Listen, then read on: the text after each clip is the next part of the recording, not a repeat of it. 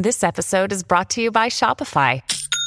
Forget the frustration of picking commerce platforms when you switch your business to Shopify, the global commerce platform that supercharges your selling wherever you sell. With Shopify, you'll harness the same intuitive features, trusted apps, and powerful analytics used by the world's leading brands. Sign up today for your $1 per month trial period at shopify.com/tech, all lowercase. That's shopify.com/tech. Hello, everybody. This is Marshall Poe. I'm the editor of the New Books Network. NBN listeners like to read books and buy them. So we thought we'd tell you that right now, our friends at Princeton University Press are having a remarkable site-wide sale. You can get 50% off books, including ebooks and audiobooks, with the code 50, F-I-F-T-Y, at checkout until May 31. You can save some real money on Princeton University Press books. I encourage you to go there and check it out. Welcome to the New Books Network. Hello, my name is Michael Johnston, and this is another episode of New Books in Sociology, a channel on the New Books Network. Today, I have Michael Serazio with me. He's an associate professor in the Department of Communication at Boston College. Welcome to the show today. Thanks very much for having me, Michael. I appreciate the invitation. Excellent. Today, we are talking about your new book, Authenticity Industries, Keeping It Real in Media, Culture, and Politics, published in 2023 by Stanford University Press. So to start off with, how did you become interested in this topic of authenticity industries, and what got you to write this book? Yeah. So it's funny, the obsession with authenticity that I'd felt creeping more and more into American culture over the years was popping up in the discourse in all sorts of interesting places. I noticed that various popular social media platforms were being described as authentic, right? When people talked about, well, why has TikTok gotten big? Well, it feels very authentic. When people would talk about why certain politicians were successful, Donald Trump in particular, people would often sort of reference his authenticity. The rise of the influencer industry, one thing that's heralded from a lot of semi-professionals who work in that space is that they're authentic. And so I kind of noticed this term and the underlying value that it represents showing up more and more as an explanatory device for various phenomena that we're seeing in American culture and media and politics. And I just wanted to kind of set off and see what I could map in terms of its prevalence and also how it's constructed. I think from the very get-go of the book, I'm trying to show how many of the things that we talk about as being authentic are actually produced for us, and they're constructed to seem that way. So the nature of the research for the book largely entailed pursuing conversations, in-depth interviews with a variety of what I call authenticity industries professionals who work backstage in advertising, in entertainment, in politics, to try to understand how they go about their work to convince us of the authenticity of the people and products and platforms that they work on behalf of. So that's kind of the genesis for the project and also kind of its methodological execution. So when you say authentic, what does it mean for someone or something to be authentic? You gave a variety of different definitions. However, I think that as you progressed throughout the different definitions, you came to maybe one solid one that you used for this book. Is that right? Yeah. Authenticity is a very dynamic, fluid concept. But I think if we had to reduce it down to its simplest form, authenticity represents human behavior that is inner-directed in some way, as opposed to necessarily being influenced by external factors or external pressures or considerations. And what those pressures and considerations often take shape as I kind of argue and thread throughout the book, are more or less sort of three things that are inauthentic, right? I think in many ways throughout the book, I have a harder time defining perhaps what authenticity is as much as it is easier to speak of what's inauthentic. And so the three kind of main threads throughout the book of inauthenticity are what I call marketplace motives. So anything that's done because of the pressures of capitalism, because of the pressures to do something for money. That's one form of inauthenticity. A second form of inauthenticity comes to us from the kind of tradition of Irving Goffman's sort of dramaturgical sort of thought, whereby um, you're inauthentic if you are not true to the self that you are when you're not around other people, right? So that you're not being pressured to be phony or to be decorous. You're who you really are backstage. That's the second form of authenticity. That's a social form of authenticity. And then the third form of authenticity more or less kind of refers to how, for lack of a better example, um, if you have a cute little indie coffee shop in your life, in your neighborhood somewhere, and you say, that's a really authentic place. What do we mean by that? Well, by that, we're usually saying that it's not standardized, it's not mass produced, it's not homogenous, it's not ubiquitous, right? That's the third form of authenticity. It's something that's unique as a product or a form in an otherwise somewhat, like I say, formulaic landscape. So those are the kind of three ways that I try to define authenticity throughout the book. Is that authenticity resists those external pressures, and it comes from a place that's much kind of more inner in meaning. And I'll just elaborate slightly here on this, which is that I try to make the argument throughout the book that authenticity is kind of the moral framework for our time. It's a kind of quasi-religion of self-discovery. It's a way of expressing some sense of truth in the world as it relates to other people, as it relates to the pressures of the marketplace, and as it relates to a kind of industrial landscape that standardizes our surroundings. And it's something that is highly desirable in a 21st century environment when there is so much maybe that feels fake or inauthentic. So we just desire it extremely, and it's what a perfect time to write this book and to have it published. Thank you. So, and television is one area that you looked at. How do producers for reality television try to ensure that the cast is authentic for its viewers? Yeah. Reality TV is the kind of starting point. I mean, I go through the book, and as we'll talk through, there's several different contexts and kind of spaces of media and culture to talk through case studies. But I start with reality TV for a few reasons. One, it's a genre that's pretty much going on 30 years now. I mean, if you want to use, as a lot of people do, MTV's The Real World as the starting point, that starts roughly about 30 years ago, and it certainly has defined a lot of our media, certainly our televised culture in that time. And reality TV has always been based upon the pursuit of authenticity as the thing that it's trying to get out of its subjects. And it's the thing that supposedly compels audiences. That somehow we're seeing, as it says right there in the name, reality. That we're seeing what people act like when they're, in the famous words of MTV's The Real World, what happens when people stop being polite and they start getting real. And so in this kind of thinking about reality TV, what reality TV is particularly situated against is that notion of fakiness, is that notion that you're putting on a performance on a particular stage for a particular set of people in your life, but rather you're really seeing in a kind of true, real way who people are as the cameras roll. And so reality TV as an industry tries to pursue that. Reality TV is especially formatted to try to elicit self-disclosure. That's the kind of ideal authenticity that comes out of reality TV, that you're seeing people who are unscripted, unfiltered, uninhibited, and there's no kind of skeletons that are stashed in a closet somewhere. You're seeing who these people really are. And that's, as I wound up doing interviews with casting directors for reality TV, showrunners for a variety of shows, everything from The Real Housewives to Jersey Shore to Queer Eye, I was hearing over and over again that really authenticity was something that they pursued, that they wanted to get out of their performers. Ideally, they're not even performers, right? They're just being themselves.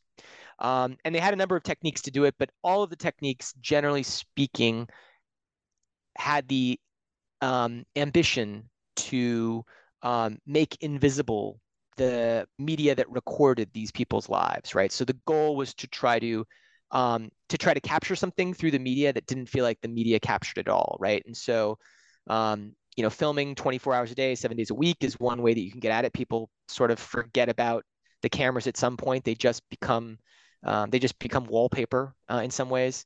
And the hope, again, is that you're getting people's true reactions and not something that they're just trying to be phony and fake and polite about. And they one of the famous tropes in reality TV is the confessional monologue. This is something that the Real World pioneered. A number of other shows use as well. And that's really where it's supposed to be intimate. You're supposed to be getting emotion directly. And that's really the goal in a lot of this casting. And also another sort of factor of reality TV is they want people at home to look at a show and to think that this resembles them, or that audiences sitting at home staring at the screen see themselves reflected in some way, and that creates a sense of authentic. Um, it's compelling authentically, and therefore it gets people to tune in. Yeah, these reality casters, you define them as being emotional experts. What does this mean? How are they experts in this area? Yeah, it's a great question.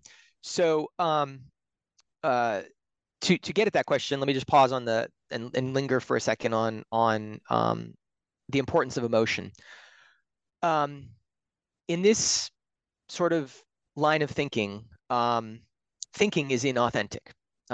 Being rational is inauthentic. Emotion is authentic. And so a lot of times when you're attempting to elicit or capture authenticity from someone who's on screen, what you're really trying to do is you're trying to get some sort of emotional range out of them, because the theory here, and it sort of comes to us from, to be honest, it goes all the way back to Jean-Jacques Rousseau and sort of the philosophical thinking that he offers, um, is that emotion is the kind of most direct angle to what people feel, and it's the most direct angle to who people are, and that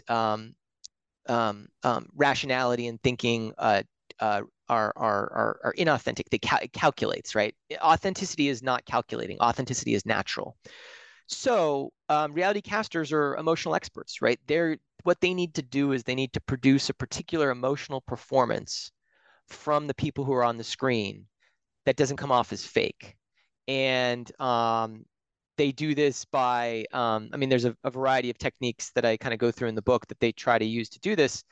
But at the core of all of them is this notion that you need people to turn off you need cast members to like turn off that little voice in everybody's mind that says, "Oh, I should bite my tongue. Oh, I shouldn't say this. Oh, I should keep those emotions in." You got to, from the perspective of the reality TV industry, you have to basically get people to kind of turn off that internal governor, as some people put it, as some of the folks that I interviewed put it, and so that's really the kind of goal in the kind of reality TV front, is to be able to elicit those emotions. Yeah, I think those and emotions.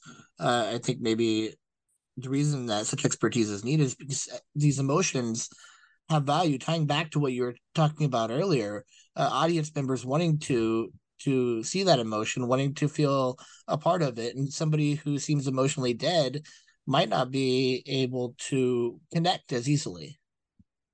Yeah, absolutely. And the just to give a shout out to, there's I should have telegraphed this sooner. There's a whole library stack worth of books that this project builds upon, and I should nod in particular to the absolute kind of trailblazing efforts of two scholars in particular, Gunn and Lee, who wrote a book called Mediated Authenticity, and Sarah Benet Weiser, who wrote a book called Authenticity. And this, my own book, is simply a footnote following in their footsteps. But I should add, on the question of kind of emotional leverage, Laura Grindstaff, who wrote a book called The Money Shot, and this was a fascinating sort of ethnography of daytime talk shows, like kind of Jerry Springer type things. Yeah. And the term "the money shot" in the context of those shows refers to the moment at which these people on the stage of a Jerry Springer are so overcome with emotion that they can't help but let that out. They can't help themselves, basically. Like, and that's the term that she uses in this book, in the book that she wrote on this terrific book that she wrote on the subject. And very much that money shot is also what that emotional money shot is what reality TV producers are looking for just as much as, daytime talk show producers were before. And they're natural, they're raw, because these are authentic people who aren't scripted. They are even they're even weeded out with the casting process. It's interesting just to see how well planned and how staged without being staged it is. Like, right, putting a bunch of people together who who may or may not be like one another, and that isn't found out until well into the show, right? Yeah, Indeed, it's indeed. so then the next area you go to in your book is about social media and amateurism and social media. Uh, how how does amateurism play a role in being viewed as authentic in social media? Yeah. Social media is just reality TV for everybody, right? When social media comes along 2 decades ago, it gives every single person the opportunity to turn their own life into a kind of a reality show, right? I mean, in many ways, the sort of classic late 90s film Truman Show was so far ahead of its time in predicting this. Um, so what does social media circulate? Overwhelmingly, social media circulates content that is made by amateurs. Like nowadays, we surround ourselves with far more content that has been produced by amateurs as opposed to professionals than would have been true in decades before social media came along. By and large, if you watched media content pre, mid 2000s, if you were watching media content, you were watching it made by a professional.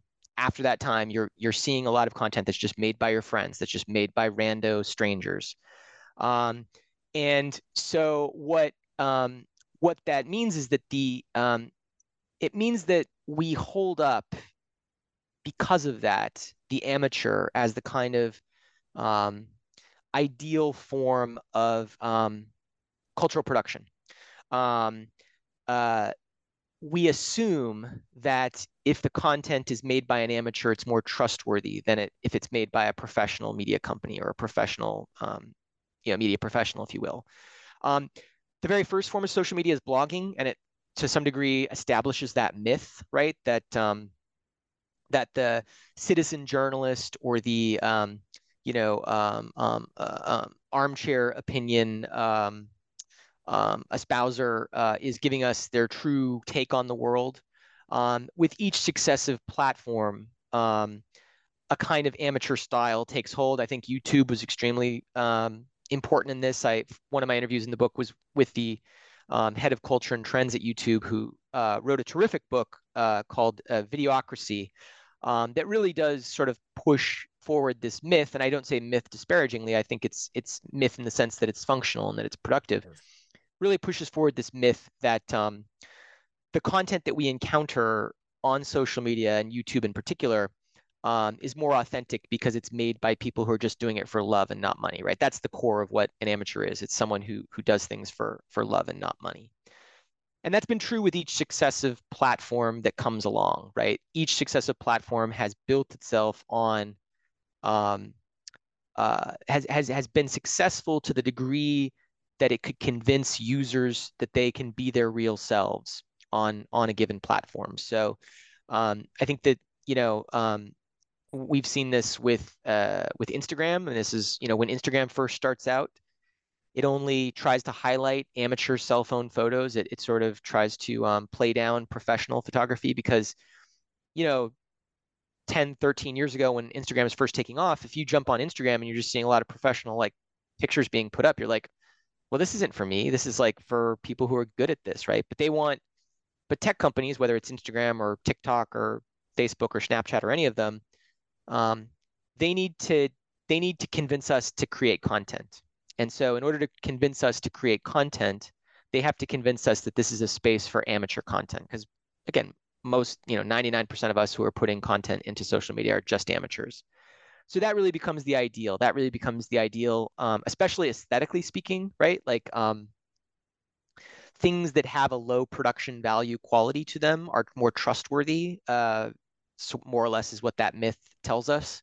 And so you start seeing, this executive at YouTube told me, some of the most successful YouTube creators will leave their mistakes in, editing wise or cinematography wise, or they'll edit flubs in. If you look at one of the most prominent YouTubers, Emma Chamberlain, who spends, I mean, to make amateur looking content, it takes an incredible amount of time. I mean, she's estimated, in her peak that she was spending hours and hours and hours per week putting this content up there, but it's very sloppy looking. I mean, I think like if you jump on TikTok, you're getting a lot of sloppy, amateur, informal, low production value type content, and that convinces us that it's authentic, that it's done by people who are just doing it for love, not money.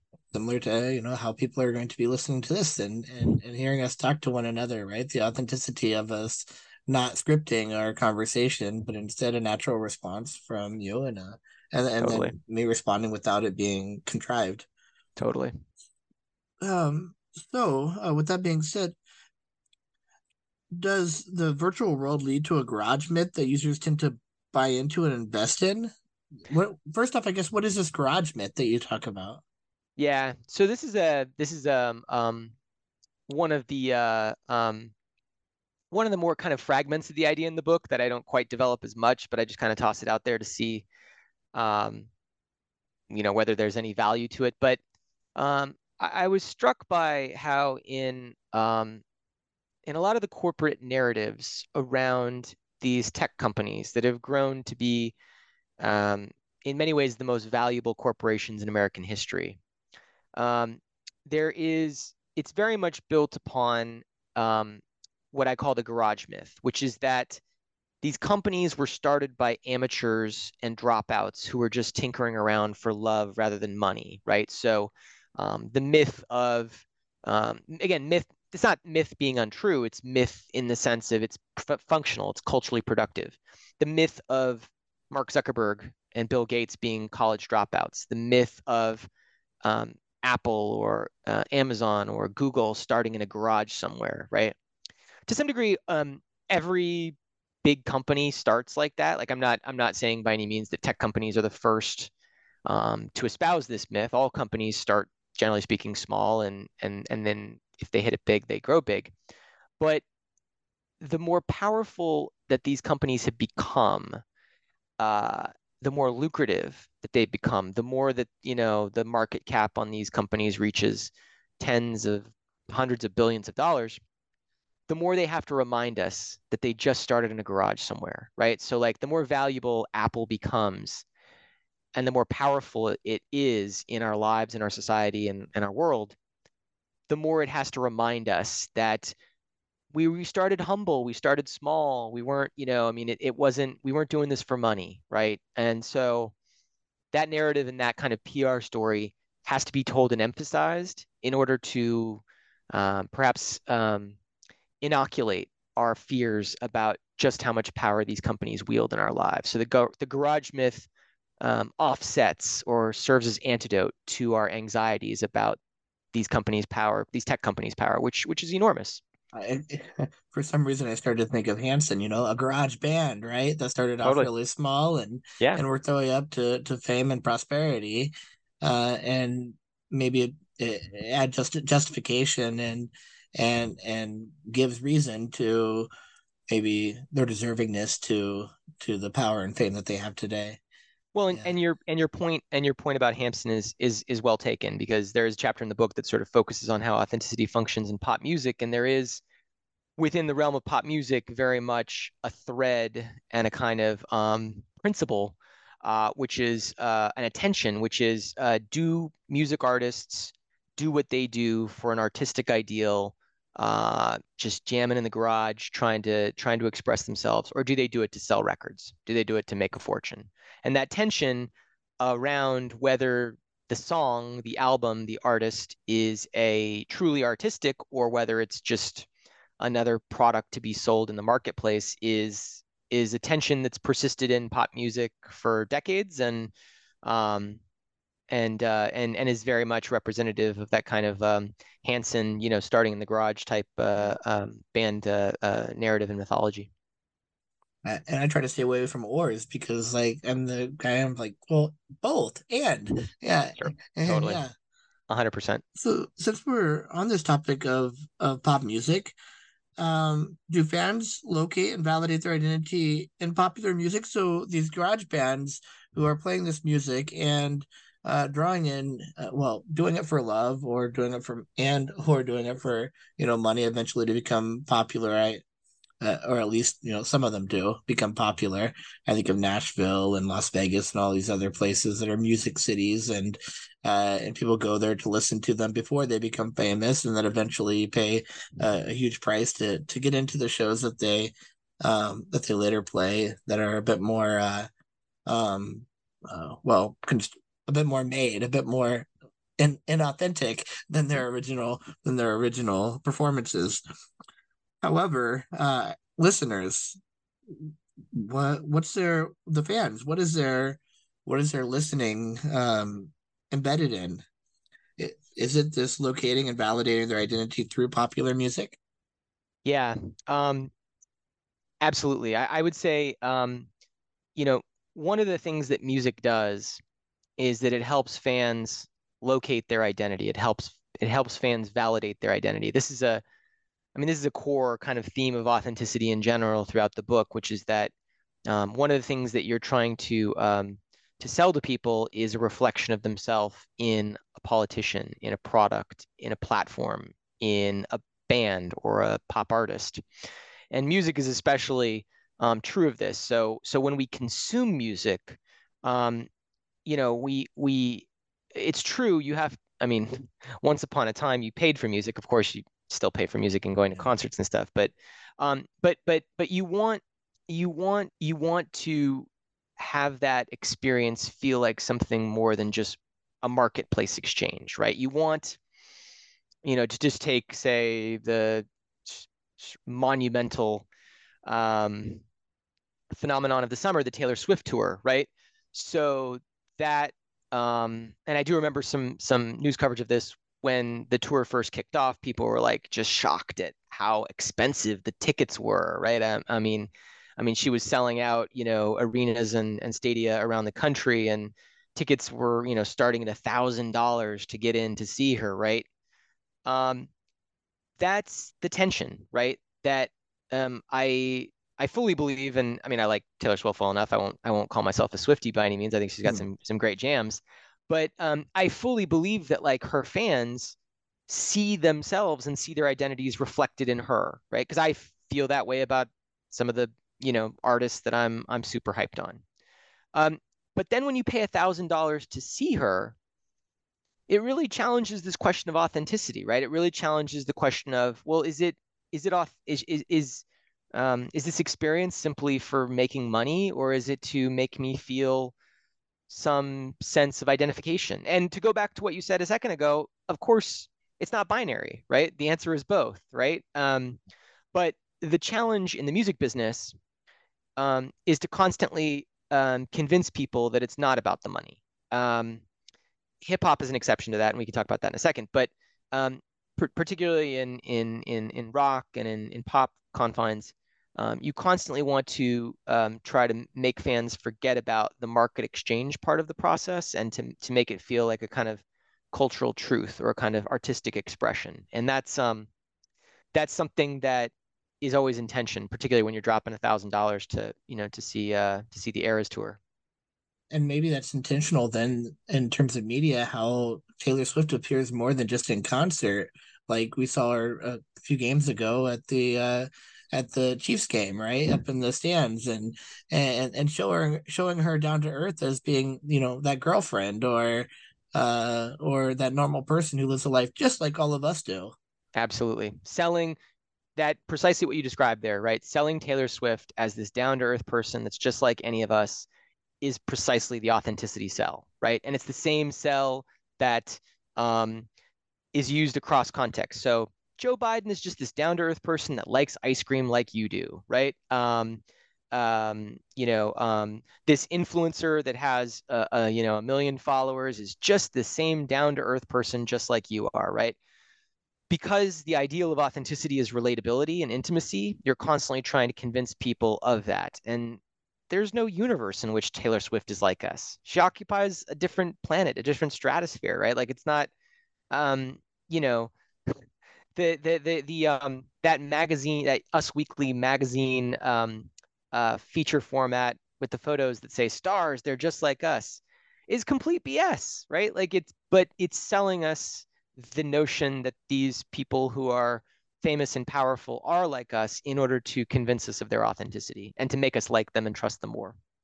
And then, the complete flip side of that, as you described earlier, with what inauthenticity is locking Taylor Swift in a marketplace, so only allowing her to be seen during a concert, or not allowing us to see her backstage where she wouldn't be true to self. So instead, showing her backstage and her front stage across multiple settings or scenes, Yep. and then giving her this uniqueness, her an authenticity, instead of making her just like any other female singer.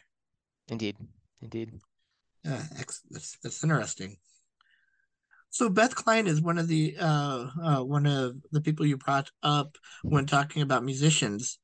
According to Beth Klein, how can musicians prevent themselves from being sellouts? I mean, being expensive and being famous, and but not being a sellout. Yeah. So Bethany Klein is one of the sort of foremost scholars on of pop music, and she wrote a book that was quite literally called Selling Out, that really looks at how really, I mean, how authenticity functions within pop music over the decades.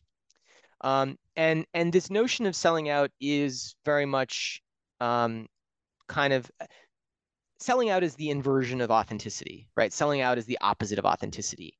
Um, it's the case that you know, and throughout the history of music, throughout across genres, there has been historically there has been worry about selling out, the worry of the perception of selling out, going back to Bob Dylan going electric at the 1967 Newport Folk Festival, that somehow he was selling out his sort of folk music aesthetic tradition. So selling out often refers to changing your style in some way to try to garner a larger audience and therefore more financial reward for your art, right? So that typically the narrative in pop music is that an artist's early albums are more authentic, and then the fear is that later on that they've gone pop, that they've gone popular, that they've sold out whatever kind of artistic creative muse that they once courted. As I say, Dylan faced this in the 90s. You know, various grunge bands and punk bands have faced this over time. Rock is very much a space, rock music is very much a space in which selling out is problematic. Um, Selling out also does show up in hip hop, which is, I think it's safe to say the most important music art form of the past 40 years. But it means something different there. Um, to not sell out in hip hop means another inversion sort of phrase, you keep it real. You don't conform to external pressures in some way. But hip hop was also, I should add this, hip hop was always comfortable with, if not selling out, selling product. Hip hop has always been comfortable with commercialism. You can go back to one of the earliest hits in the 1980s. Run DMC did a track called My Adidas. 50 Cent's first album that blows up in the early 2000s is called Get Rich or Die Trying, right? There's a mentality of hustle within hip hop that is inextricable from the fact that hip hop is an artistic expression that comes from a lack of privilege, an artistic population that's experienced oppression, racial oppression, economic oppression, things like that. So hip hop has been always a little bit more comfortable with the hustle and making money off of the art. And I think in some ways hip hop saved music in that way, because once in the early 2000s, the distribution of music just completely blows up, and the record industry goes from selling, $20 billion a year to a fraction of that. You had to figure out another way to make that money. And so sponsorship and licensing and basically taking this art form and weaving product placement into lyrics. Hip hop was always going to be comfortable with that, and it pointed the way, I think, in many ways for that. So selling out is a tension, and it's a boogeyman, it's a specter but it's also something that would wind up being the solution. Because when you can no longer sell people an album, which more or less nobody's bought an album in 20 years, you have to still figure out how to make a living. And so that largely meant some form of commercialization, which hip hop was comfortable with, and the rest of the industry became comfortable with as well. What's interesting about hip hop though is I think of Eminem and I think of some of the controversial things that Eminem has said and even been taken to court. For him, I think maybe selling out would have been to change his tone and to appease the media and appease politicians. Absolutely, because precisely what you're describing there is one of those central tenets of authenticity that we began with, which is you're authentic if you are true to your inner self and that you're not bowing to outside pressure. In the case of Eminem, that pressure may have been political or trying to self-censor against controversy, what have you. And so, yeah, I mean, that would be a case study. I mean, Eminem's own authenticity, I think, and I admit I know his first several albums pretty well. I don't know his later stuff as well, but Eminem's authenticity was always about race, right? I mean, he's sort of likened himself to Elvis in that way, which is that he was largely um, co-opting a historically African American artistic expression, and he's always tried to find his footing. Largely, what Eminem did was he owned his whiteness, and I don't think he ever tried to um, deny that, but I think he was always trying to use coming from a socioeconomically marginalized background as the font of his authenticity, as opposed to, obviously being Black, which he was not, as being the font of his authenticity. So one of the things that stood out in our conversation is this moving target in terms of what is authenticity. It seems to be not something that is monolithic, something that stays the same from age to age. It seems to be this moving target. Is this true? Yeah, I think so. Authenticity is a moving target. It's restless. It's dynamic. Whatever is authentic today, tomorrow will look dated. It'll look whatever looks effortless today will look try hard tomorrow. Um, I think that I think the principles of authenticity endure, but the specific phenomenon that they apply to will change from year to year and decade to decade. So um, I do think that again, going back to kind of those three tenets of authenticity, this notion that it's not a two-faced self, it's not something that's done for money or marketplace reward, and it's not something that's sort of ubiquitous and sort of industrially homogenous. I do think that those principles will continue, but things that start out authentic do not necessarily stay that way. Uh, Politicians that seem authentic at first do not necessarily seem authentic later on. Brands that seem authentic don't always continue. I'll give you a concrete example of this that's a little more recent. Last summer, a, uh, a social media app / platform called Be Real exploded in terms of popularity. I think it peaked around maybe 50 or 60 million downloads, largely college students. And more or less what Be Real was, in case listeners aren't familiar with it, is just an app that once a day you're supposed to show to your network of followers and friends precisely what you're up to without filtering it, without doing retakes, taking a snapshot of where you're at, what you look like, and what you're looking at. Incredibly mundane, like so just mind-blowingly in mundane, but real, authentic, Yeah. right? Not Instagram. I mean, Instagram at this point is largely a space for very highly performed, highly curated, over-filtered lifestyles. It's life's highlight reel. Be Real was the opposite of that. It exploded. It went up to 50 million downloads. College students were using it all the time. I just gave a book talk today at a college where in the Q&A, I asked students to raise their hand. I said, how many of you had, it's probably an audience of 100 or so students. I said, how many of you had Be Real and used it a lot last summer? Every hand in the room went up. I said, how many of you are still using it regularly? 5 hands shot up, right?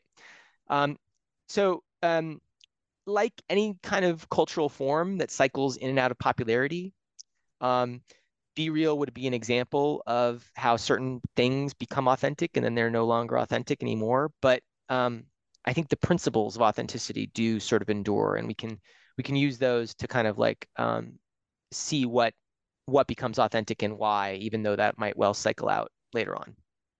They're emotionally powerful, and they're extremely they one would they have a short life maybe to them because it can build so much fatigue in the people who are trying to do this realness. Maybe there's some of that tad to it as well. Yeah, the cycle of authenticity is a little bit like the cycle of cool, right? Things Yes. go in and out of fashion, right? Something, I don't know, let's take like pant bagginess, right? So we're now at a moment in fashion um, where I think Generation Z in particular, I know this because I see this on college campuses, pants and jeans have gotten extremely baggy again in a way that we haven't seen since the 1990s. Really the aughts and the 2010s. Millennials are sort of either responsible or emblematic of the kind of reign of sort of skinny jeans, skinny tight, pants or whatever. Um, and now that pants style is looking dated because that's what fashion does. Fashion moves, fashion cycles. Authenticity does the same thing. Authenticity goes through cycles, much in the way that something that was cool a few years ago is no longer cool, but it'll be cool again someday, right? I mean, it's a cycle. So these things vacillate in and out of popularity and fashion and authenticity as well. And one of the authors that you brought up who focused on country, Richard Peterson, contributed to this idea about how country transformed over time. I'm really into festivals, really into urban sociology, and then also looking at culture within society. So Richard Peterson is somebody who I'm also familiar with. What do you see as being his contribution in this idea of music transformation, particularly country music transformation? Yeah, Peterson is really one of the formative influences in thinking about produced authenticity in a music context. He's someone who really studied the history of country music, particularly through the lens of how is it that in the early 20th century to sort of mid 20th century, how is it that country stars were being produced to convince listeners and fans that they were somehow authentic, that they were somehow down to earth and real. And so he goes through a number of examples, everything from like changing people's names to changing where they allegedly came from to blackening out their teeth so it looks like they have fewer teeth. Basically, he kind of catalogs and documents in his book all of these different ways that country music and what looks authentic in country music with particular stars is a construction. It's a fabrication. It's been produced for us to believe that these people are just down home, love to tailgate, love to camp and fish, right? And some do for sure, but like it's also put on for us, right? So he's really key in this area. And the other, excuse me, the other scholar of music and authenticity who's absolutely essential is a guy by the name of David Grazian, and he looks at this. His big kind of area and his big kind of contribution is blues clubs. He looks at it in the context of what does authenticity mean in blues in Chicago. And he does some terrific deep ethnographic dives into how that plays out. And he's a really he has done incredibly important work thinking through how authenticity looks in music culture and especially like blues music culture as well. I was just thinking of also Jonathan Wynn and Music City American festivals and placemaking in Austin and all these other places as well. And that's interesting, right? It's a music scene, and what is authentic is genuine to the time and place, and what should be played where may make it authentic or inauthentic. And one of the things that I think of is these silent discos. I don't know if you're familiar with them, but it's I interesting am, how yeah. you can look at the dance floor and people still seem to be dancing the same way, even though they might be listening to different music. I've always been fascinated. I assume I trust you. Like, what's it like? What's the vibe? Is it like cool? Is it crazy? Is it weird? All the Uh, above? I think from my watching it, I thought it was kind of awkward, but kind of very interesting. It's like watching a train wreck, right? You can't peel your eyes away from it. But I think that actually being on the floor and participating in it would be a bit cooler than what it was when I was watching it. I'm sure. Yeah, it does. That's so you're right, right? Looking at it after the fact from the outside in on a YouTube clip is probably far more awkward seeming than perhaps what it actually felt like. I think on the silent disco thing, I mean, there's a famous, I don't know, famous famous in the sense that it just lodged in memory, a clip of a bunch of fans in New York City on a subway platform after a concert got out from the dance pop artist Robin, who is, she for at least in terms of my own music taste, can do no wrong. And these people were on the subway platform and they were all plugged in silent disco style, like dancing to it and like dancing together. And like, I don't know, it had that crazy cool vibe for sure. I thought you were going to say flash mob because that's another example Yeah. of something that appears to be authentic, even though it was contrived prior to, but nobody in the audience knows that this was all previously planned through a text message. And they all get on board and start dancing. And people are like, wow, how did you do this in such short time? Yeah. Yeah. Flash mobs, interestingly, I covered flash mobs a little bit in my first book. Um, Flash mobs, it's not exactly clear who invented them, although Bill Wasik, who's a kind of New York City journalist editor type, may have come up with the idea for them. And there was a period in the early aughts where flash mobs had a real kind of authentic feel, and then brands started doing them. And then I think like people just felt like, oh, this is kind of like, this is not authentic anymore. This is just kind of a lame sort of like weird interruption in my day in a mall or something like that, Mm. Because again, flash mob would be the example of something that was once authentic, cutting edge, cool, edgy, and then it just becomes like a sort of dorky way to sell us a cell phone or something like that. I show them in class today, and they're not today, but in the past 5 years, and it seems that they've almost been forgotten about. And Right. some students, it's like 9/11. Our students weren't alive or they weren't born then. Indeed, So, indeed. yeah. So now we're getting into the point of is it possible for authenticity? And there, one of the things that you wrote about in terms of authenticity is the ability to be credible. This idea of street cred. Um, so first off, I guess what is street cred? Yeah, I mean, street cred, largely is a sort of like phrase or term that comes out of the hip hop scene. And it is something that has been true and authentic um, relative to something that's more constructed or commercialized, right? And so, um, particularly brands and advertisers are always trying to pursue some type of credibility in some way. They're always worried about being seen as inauthentic because they are, right? Fundamentally, the job of a corporation, a brand, an advertiser is to try to sell us something, right? They're motivated to make the cash register ring. And they're always faced with people worrying about the inauthenticity of that leveraging their behavior. And so they're always kind of pushing back on that. And so brands and advertisers do very much face that sort of challenge of how do they convince people of the credibility of their product, because people know that ultimately McDonald's just needs us for our pocketbook, right? McDonald's is not, or any brand, major kind of global corporate logo, what have you, like they're in it for the money, right?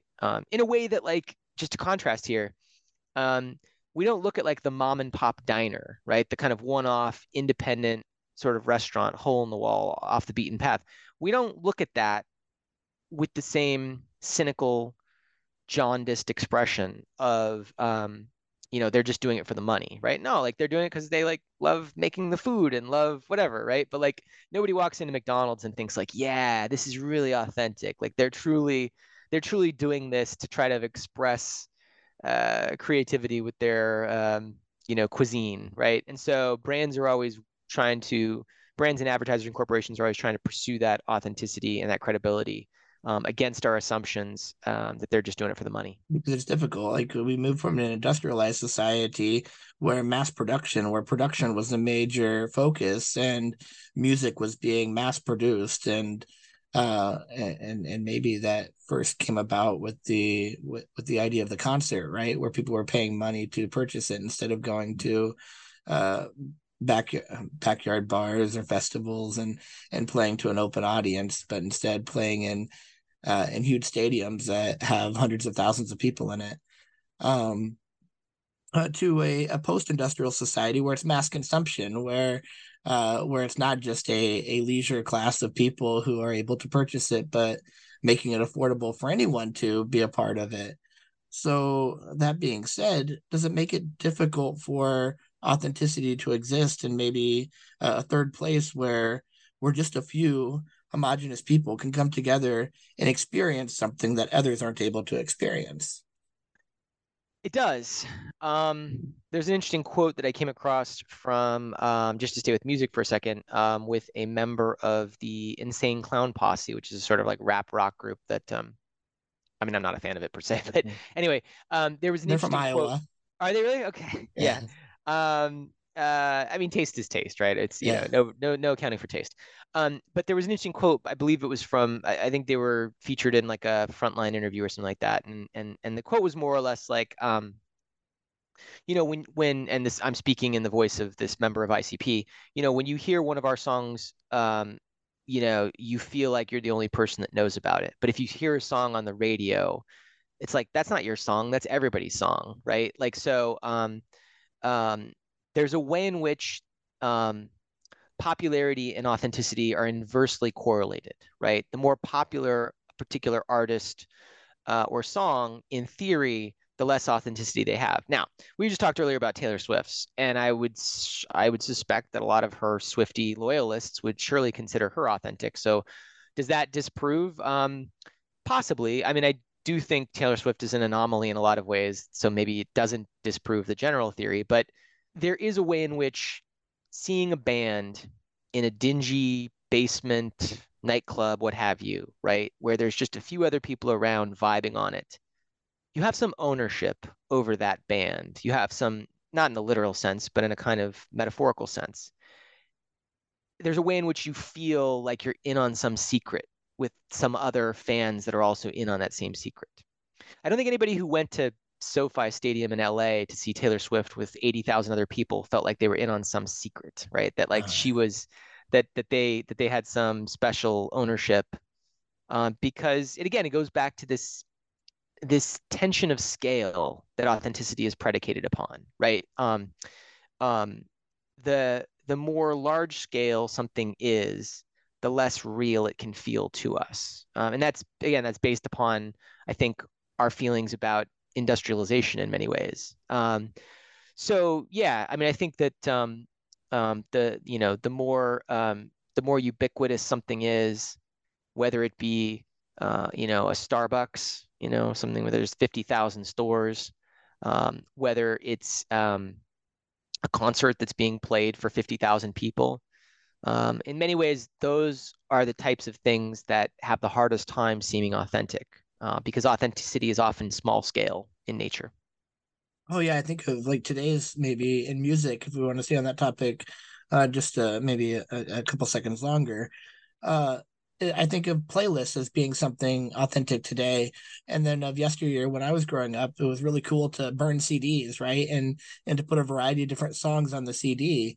Well, that CD isn't selling thousands, and friends always wanted you to burn a CD for them because it almost seemed magical, not knowing what the next song was going to be.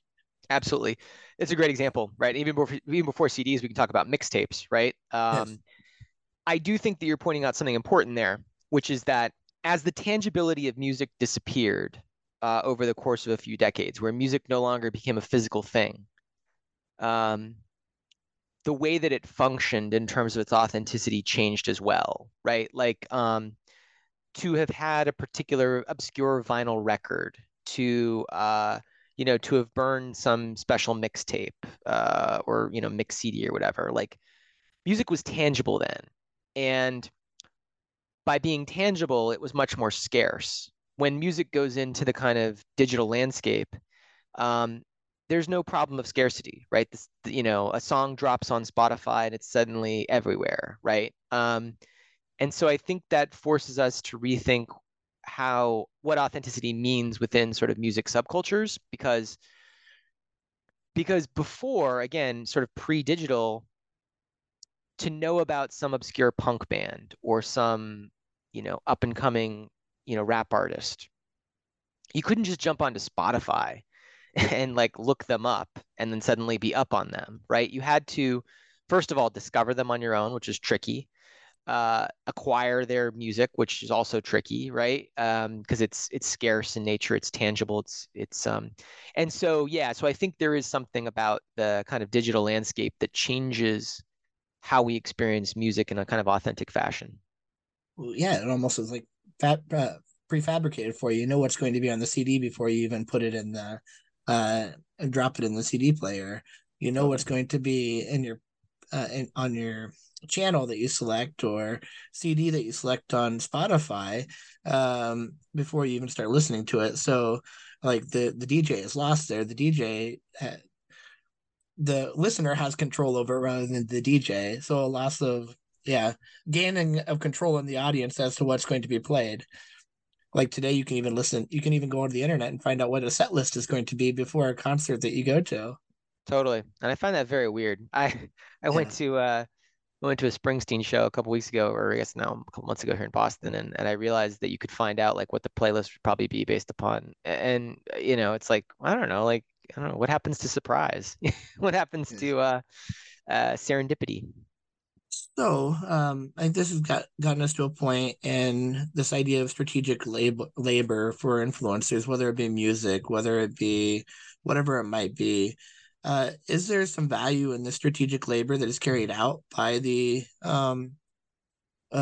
performers? Yeah, the influencer business is entirely fueled by authenticity, right? It's worth, the estimates peg at around $20 billion at this point. I would argue that that entire $20 billion of revenue is built upon a foundation of authenticity, right? The value of the influencer is that they seem just like us, right? They seem relatable, they seem familiar, they don't seem commercialized, right? Which anything that doesn't seem commercialized is the best place to try to put an ad, right? Like it's the very absence of the appearance of sales motives that makes it a very fertile space to convince us of the authenticity there.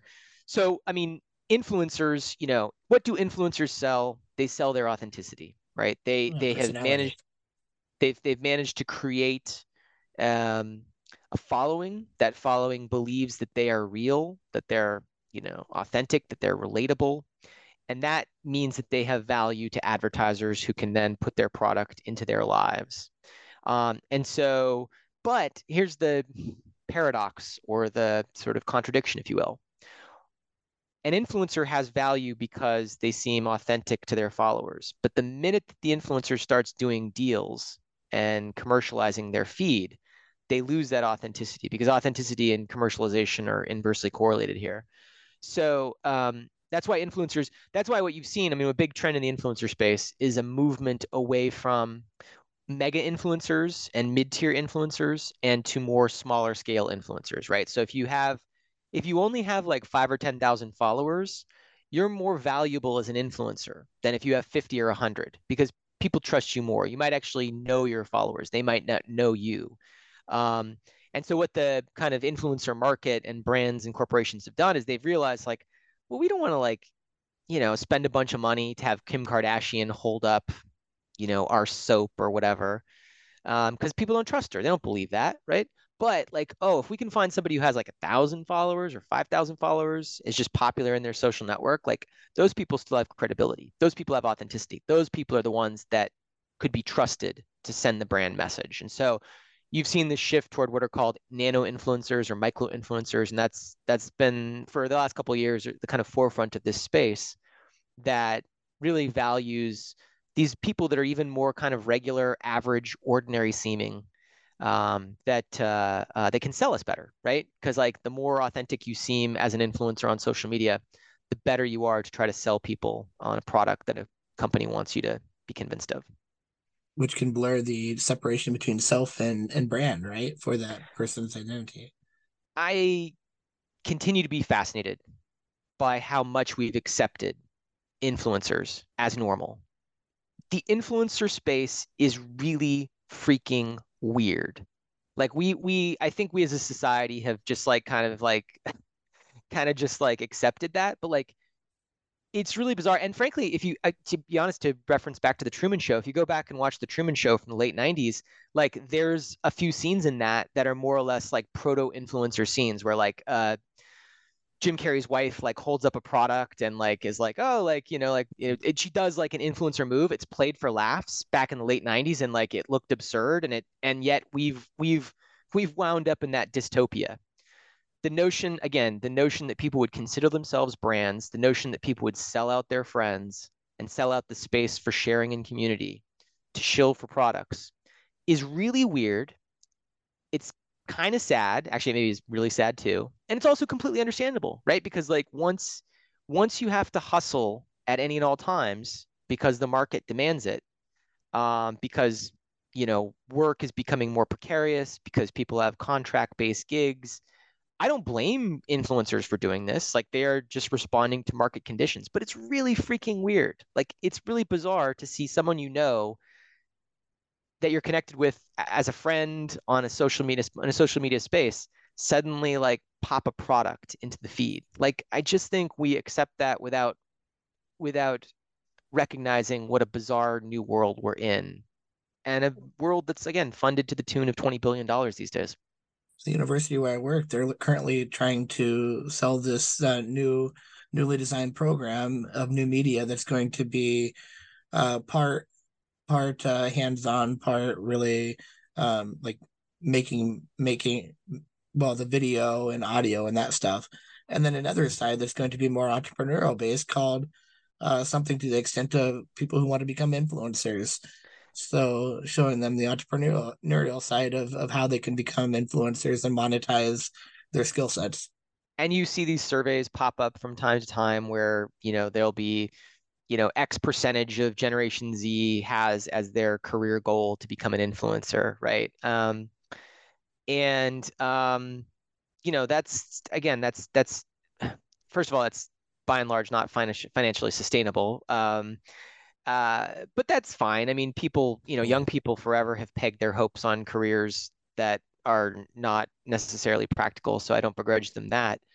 But an influencer is not, generally speaking, an influencer is not famous for anything other than just being themselves. Like they don't have, as one interviewee told me, like they're people who are still trying to figure out what their talent is, even though they've already accrued an audience for it. And so I just think it's still kind of bonkers that we're in a world where influencers are so pervasive and precisely what they do is a thing. Like we should definitely recognize that craziness. Well, and to put it in a university, because then it becomes inauthentic because it's an institutionalized product that students have to go through courses to become an influencer, which isn't the original design, which was more natural and more free flowing. Absolutely. Absolutely. So all of this to say that being an influencer, being authentic, this whole process is exhausting. It has to be for anyone who is trying to produce themselves as an authentic product. It's exhausting. It's nonstop. It's the type of job that never really you're never clocking off, right? As an influencer. Um, it is based upon um,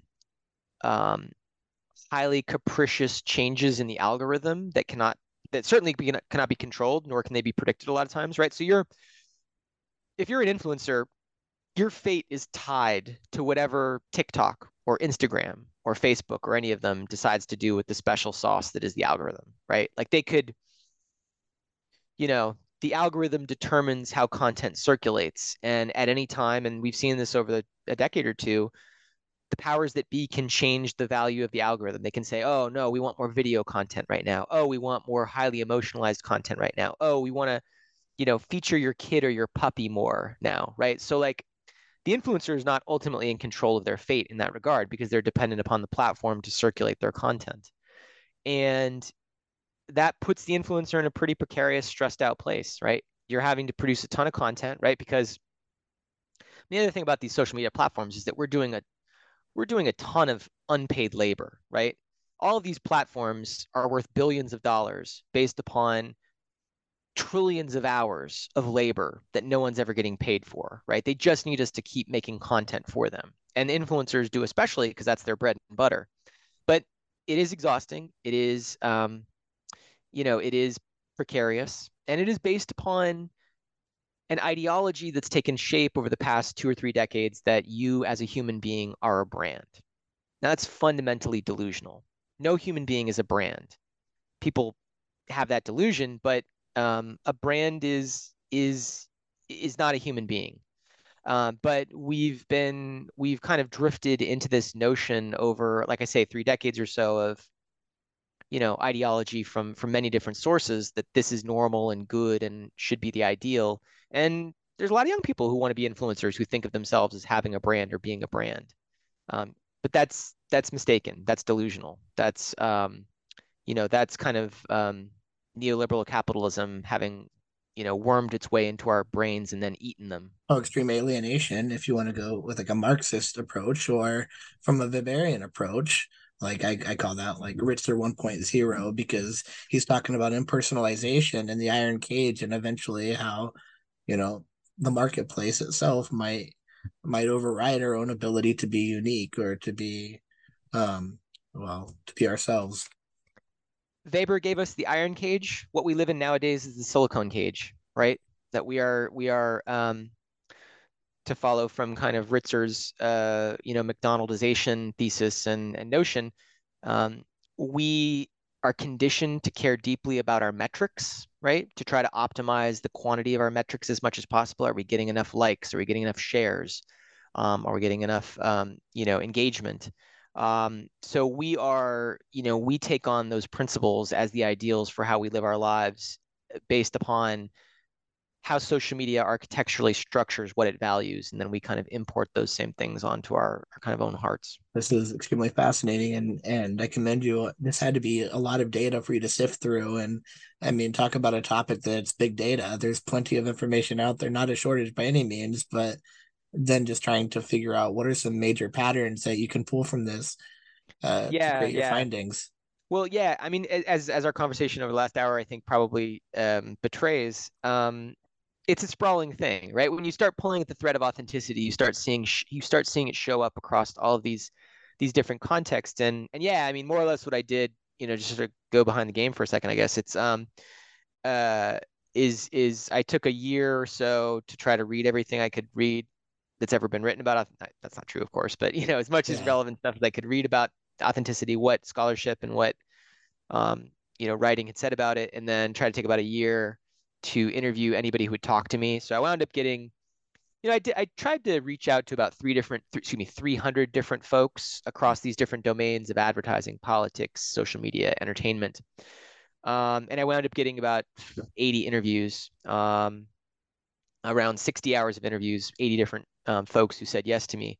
Um, and what was interesting was, again, I was asking the same questions of very different people, right? I was asking the same question to Donald Trump's press secretary, same question to Bruce Springsteen's manager, to director of monetization at Facebook, to the guy who cast Jersey Shore. Like I'm asking that same question to very different people, but who are giving me similar answers, right? So that's, just in terms of process, yeah, it's a big stack of data, but you're with any qualitative endeavor,